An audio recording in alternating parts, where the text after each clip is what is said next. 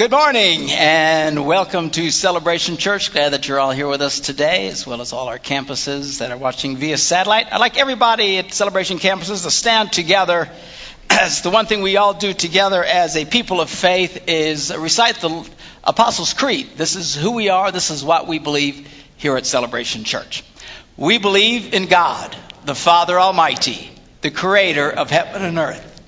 We believe in Jesus Christ, His only Son, our Lord, who for us and for our salvation was conceived by the Holy Spirit, born of the Virgin Mary, suffered under Pontius Pilate, was crucified, died, and was buried.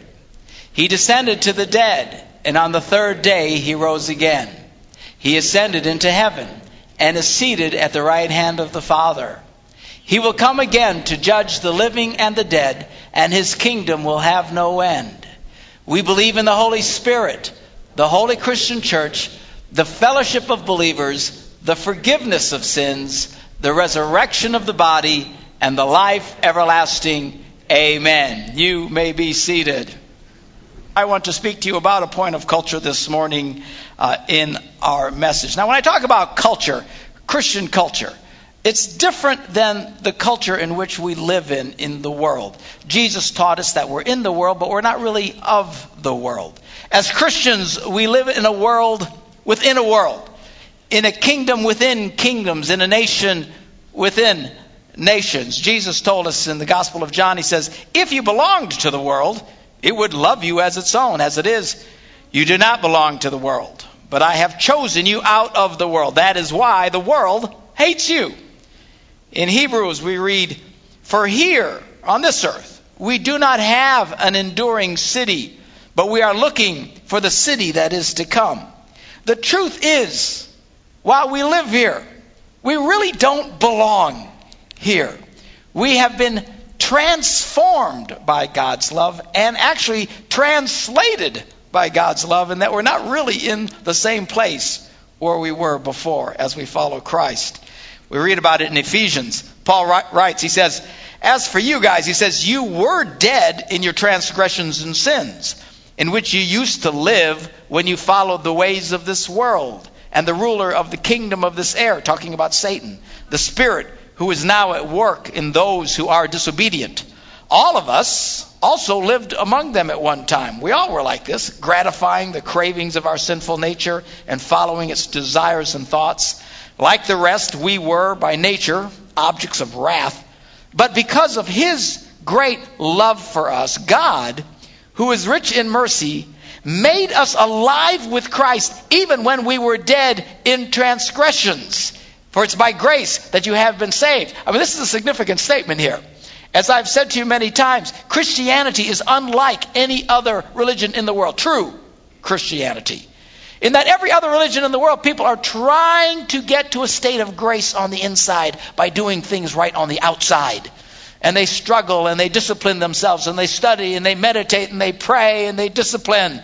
And they're doing everything. They might chant, they might do whatever it takes, trying to get to a place of a grace experience with God. It doesn't work, by the way. People spend their entire lives doing this, struggling desperately trying to find God. Christianity, true Christianity, is exactly the opposite. You start out with, boom, God's grace touches you and transforms you on the inside. That's what he says. Man, God's love is so demonstrated in that while we were yet sinners, while we were at our worst, Christ died for us and touches us. And by faith, we are born again and we have new life on the inside of us. So we start out changed on the inside. Then we work out that which God has worked in us. In other words, when we are striving to be good and do good things, it's not so that we can earn God's favor. We already have God's favor.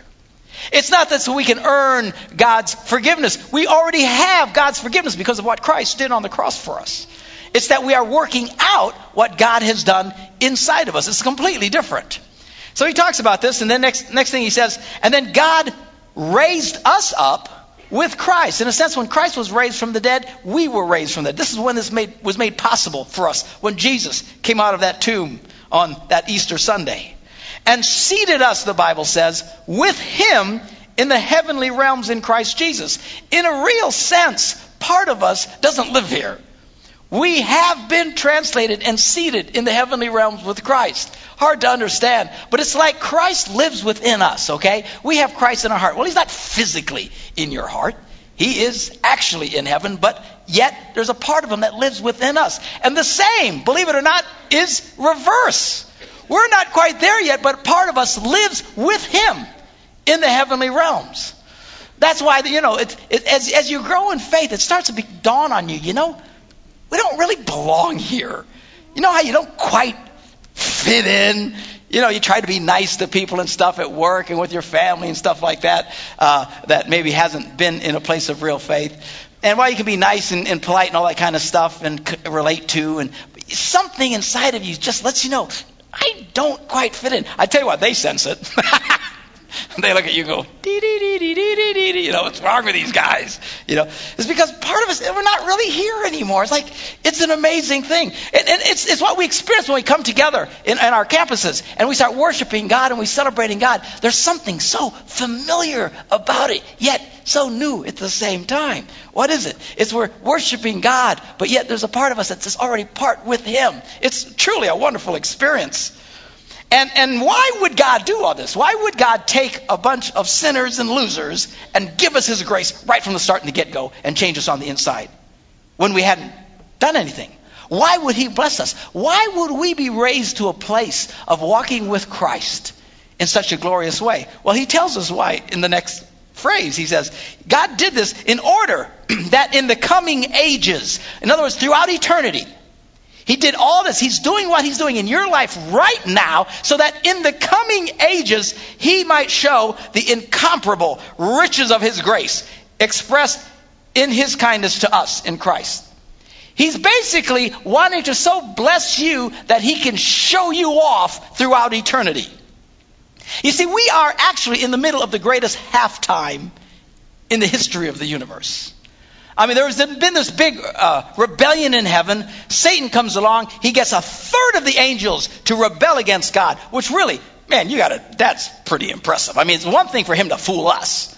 We're all kind of, we live in a world that doesn't quite get it, and we don't see God, and nobody's flying around and stuff. We live in a world of pain and suffering and sin. One thing to fool us. But can you imagine going to heaven where everything is perfect? And convincing a third of them, this isn't quite right. Something's still not quite right.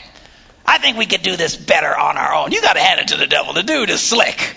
When you get a third of heaven in heaven going, yeah, I guess this place isn't so great after all. I mean, ho chi mama, how do you pull that off? Well, you do it by getting people to question. Does God really love us? Does God really care? So anyway, they come and they say, well, we can take over. And they have this big rebellion. And God just flicks them all like a booger, and just down to earth they go. And think about it. People say, well, the devil's in hell. No, he's not. He still hasn't been there. That's coming. There's a judgment day coming when all this will be wrapped up. We are in the greatest halftime in eternity. And why? Why is God paused? Right in the middle of this big fight, God comes down to earth. He pushes back the water, turns on the lights, makes things grow, and makes people. And then we blow it. I'm sure he knew we'd blow it, but just the environment that we're in. But yet, in the midst of our sins and our failures, God has demonstrated and is continuing to demonstrate his love. And the reason he is doing this is so that this kind of rebellion will never, ever happen again. This will not happen again. Why? Because if anybody ever comes along and starts doubting, does God really love? He's going to point at you. He's going to say, look at Gunger.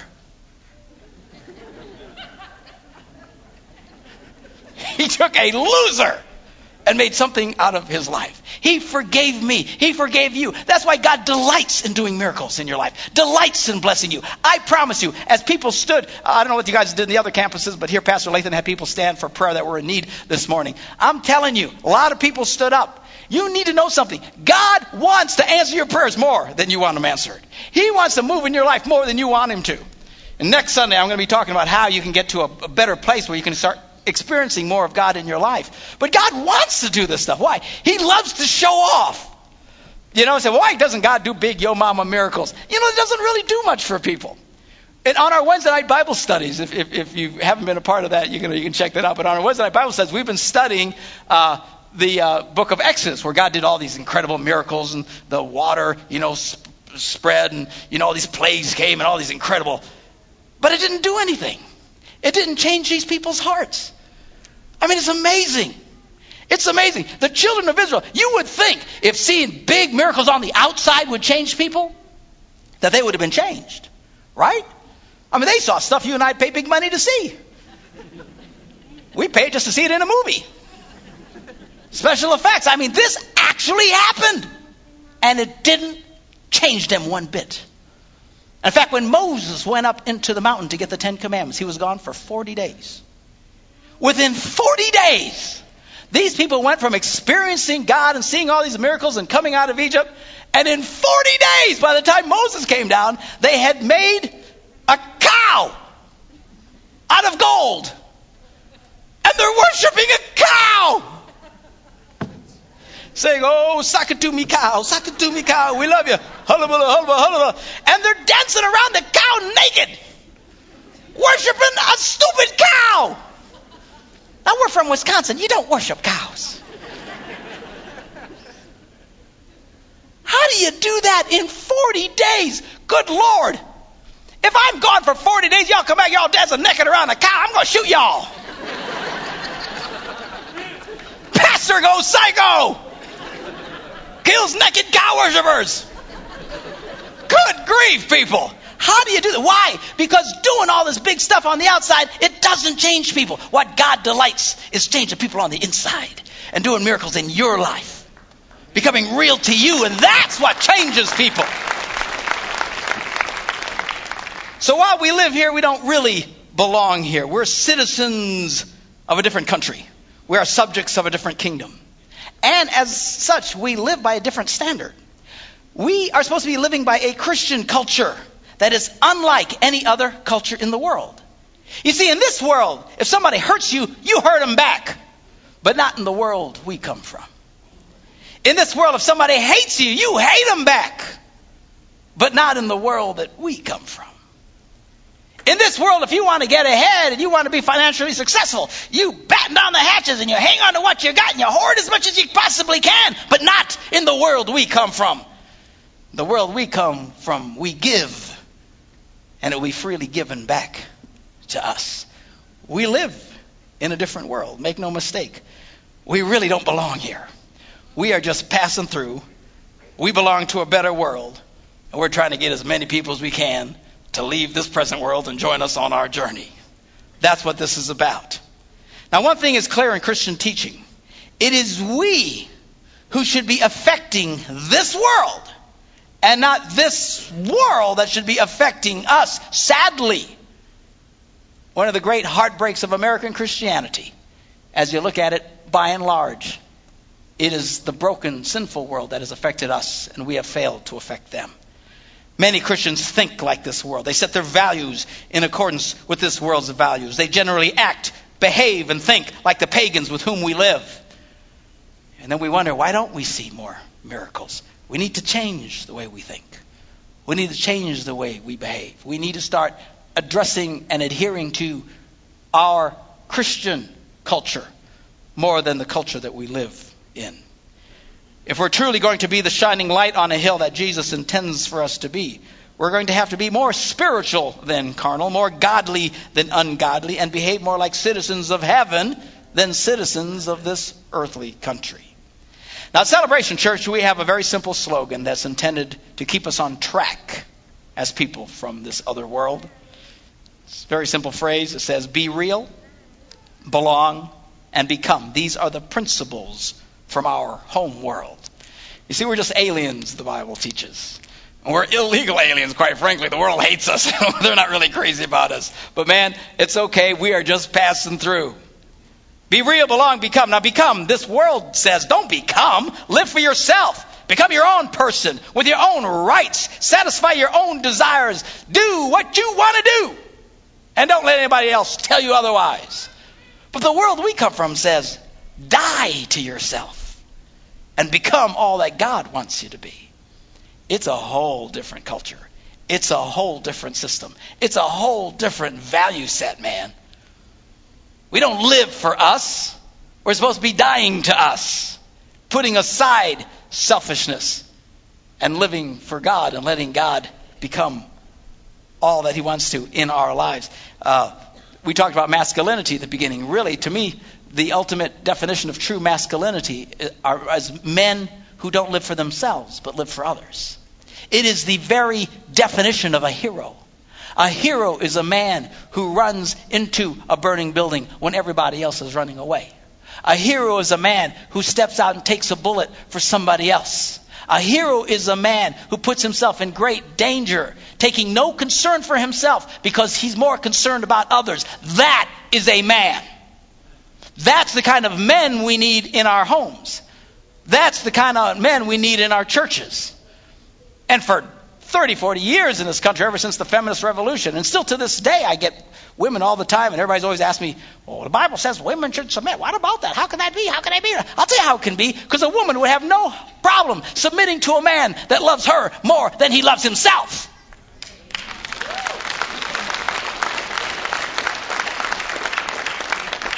Hard to submit to a man who's a big, fat, stinking jerk.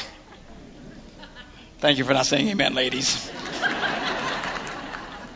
See, I told you. Not only are we to become all God wants us to become, we're supposed to belong. The world says, don't be a slave to anybody. Don't let anybody tell you what to do.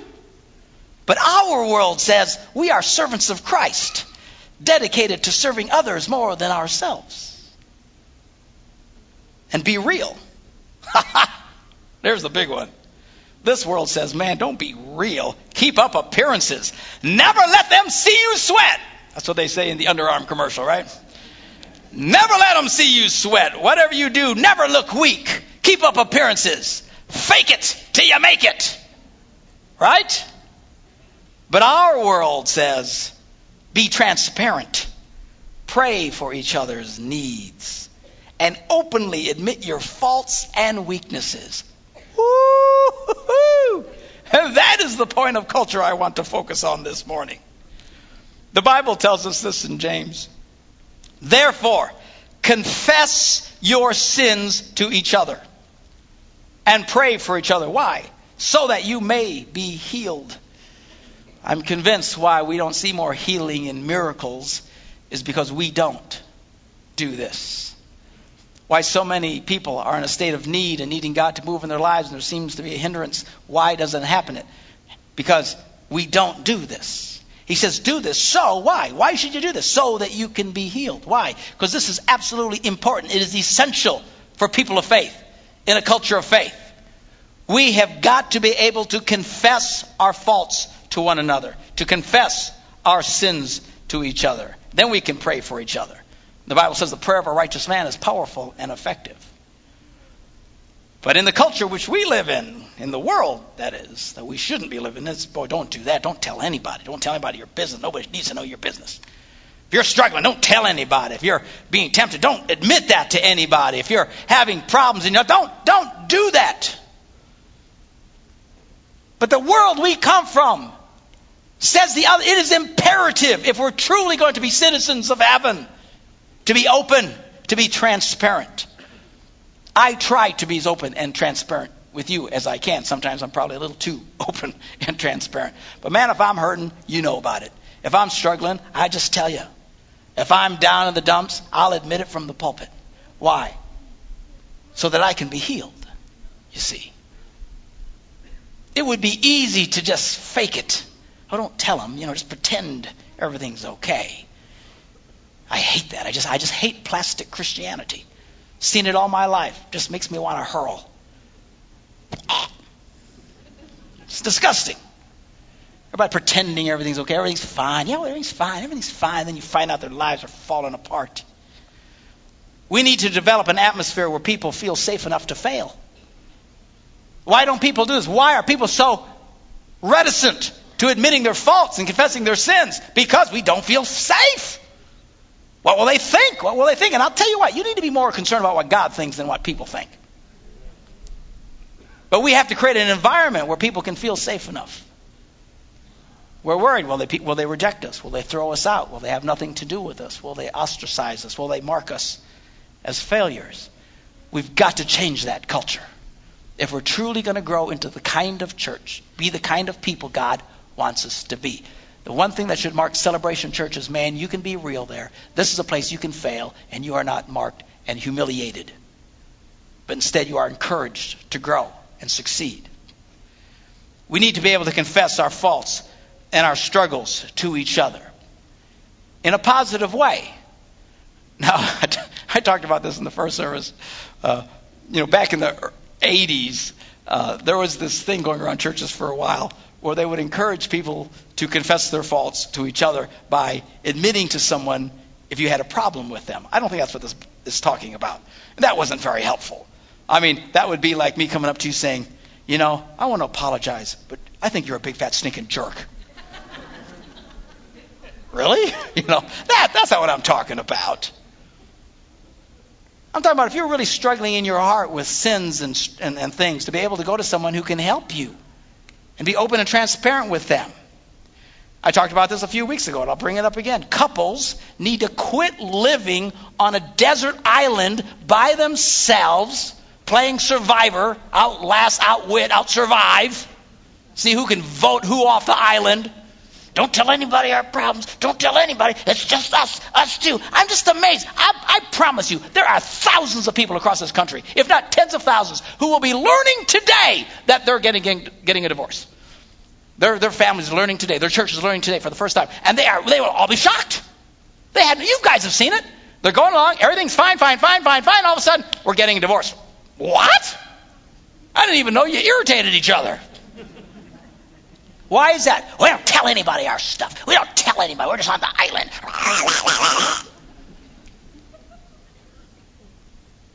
And couples, I know, because Deb and I, we do this. Couples fight about the stupidest things on earth. Things that are so stupid that if you were to admit this morning what you two were fighting about before you came into church, you'd be embarrassed to tears. Arguing about the dumbest thing. Me and the redhead will argue about some of the stupidest thing on earth. But you know what? We'll talk to other people about it. No, we were arguing about this stupid thing. What do you think about that? And then by the time you start saying it, you realize how stupid it was. And, I guess it was kind of dumb. Why? Because we're trying to be transparent. There's healing that comes in being transparent. But no. Nobody can know. And I promise you, the one who's the most guilty is the one who really doesn't want anybody else to know. Come on. Woman's acting in a bad way, and the husband says, well, we ought to share this with someone. No, I don't want to share it. Anybody should know our business. Of course, she doesn't want him to know. Some guy sitting up till 3 a.m. looking at porn. His wife says, well, I think we need to talk to our friends and get some help. No, nobody needs to know our business. Of course, he doesn't want anybody to know. And you quit letting people, your husband or your wife, bully you around in this sense. This is pure nonsense. In the Christian community, we should be living in such a way that we can share with others our struggles. Because if you don't, I'm telling you, you will fail. You will fall. And it doesn't have to be just married couples. If you're a single person and you're just living off on your own little world, nobody knows your problems, nobody knows your struggles, when was the last time you talked to anybody and told them about your deepest fears, your deepest insecurities, your biggest temptations and struggles? I'll bet you for some of you can't even think of a time you did that. We have got to change that culture. Why? So we can be healed. Confess your faults to one another. Confess your sins to one another. But how do you do that? You just don't start today running up to somebody who doesn't know you. You need to be able to start building relationships with people. Every couple, if you're going to make this and survive this as a married couple, particularly in today's culture, you have got to befriend at least another couple or two that you can honestly share your fights with. I tell you, you do that, it'll change your life. Well, I don't want anybody to know we fight. Guess what? We already know. How many of you are married? You fight. Reality check, people. Let's quit living on the island. That is why today we are having at our campuses tables and booths and stuff promoting our life groups. What is a life group? It's just a group of people that gathers around all kinds of different activities. We don't really care what it is.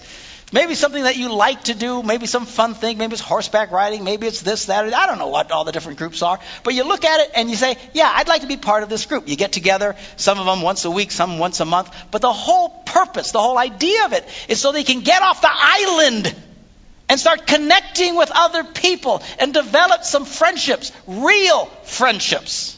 Not the kind where you just smile and pretend everything's okay when you know it's not. That's plastic, phony baloney, and I reject it wholeheartedly. It is time for us to totally identify with our culture from heaven, a culture of openness, a culture of vulnerability. But all of that happens in a culture of safety. And you can't do that if you don't know people. So I know people. I know that guy over there. I don't know his name, but I say hi. That's not knowing them. You say, well, I got friends that I know out there. They don't ever go to church. I'm talking about you need to know people in your faith community. Let me encourage you, all the campuses, after the service today, go out and look at some of these opportunities. Make the decision.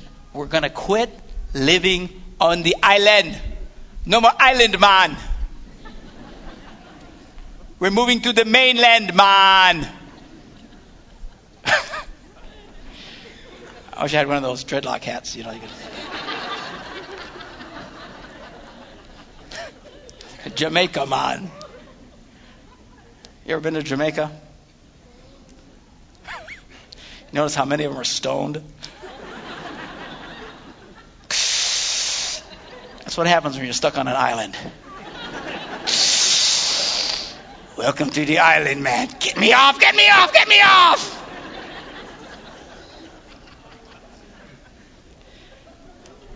Let's be the different people God has called us to be. Let's be transformed. Let's be translated. Let's start living as citizens of heaven.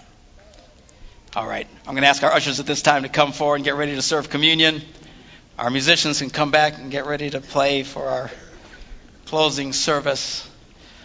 Well, let me ask you this morning, where are you at in the kingdom of heaven? Maybe you've gone to church all your life. Maybe you've gone to Celebration Church for a year or two. But have you really become part of the kingdom of God? Or are you just visiting the kingdom? Some people are kind of like that. They like coming. They like getting around it. They like the culture. It's kind of like visiting, a foreign country. It's fun to travel. I do a lot of traveling. It's nice. I don't actually belong to that country. Maybe you've been that way around faith. You've danced around it, but you've never really become part of the kingdom. You say, well, how do you get there? You do that by truly surrendering your heart to Christ. So, well, I'm working on it. No. You don't work it from the outside in. It starts on the inside and then works out.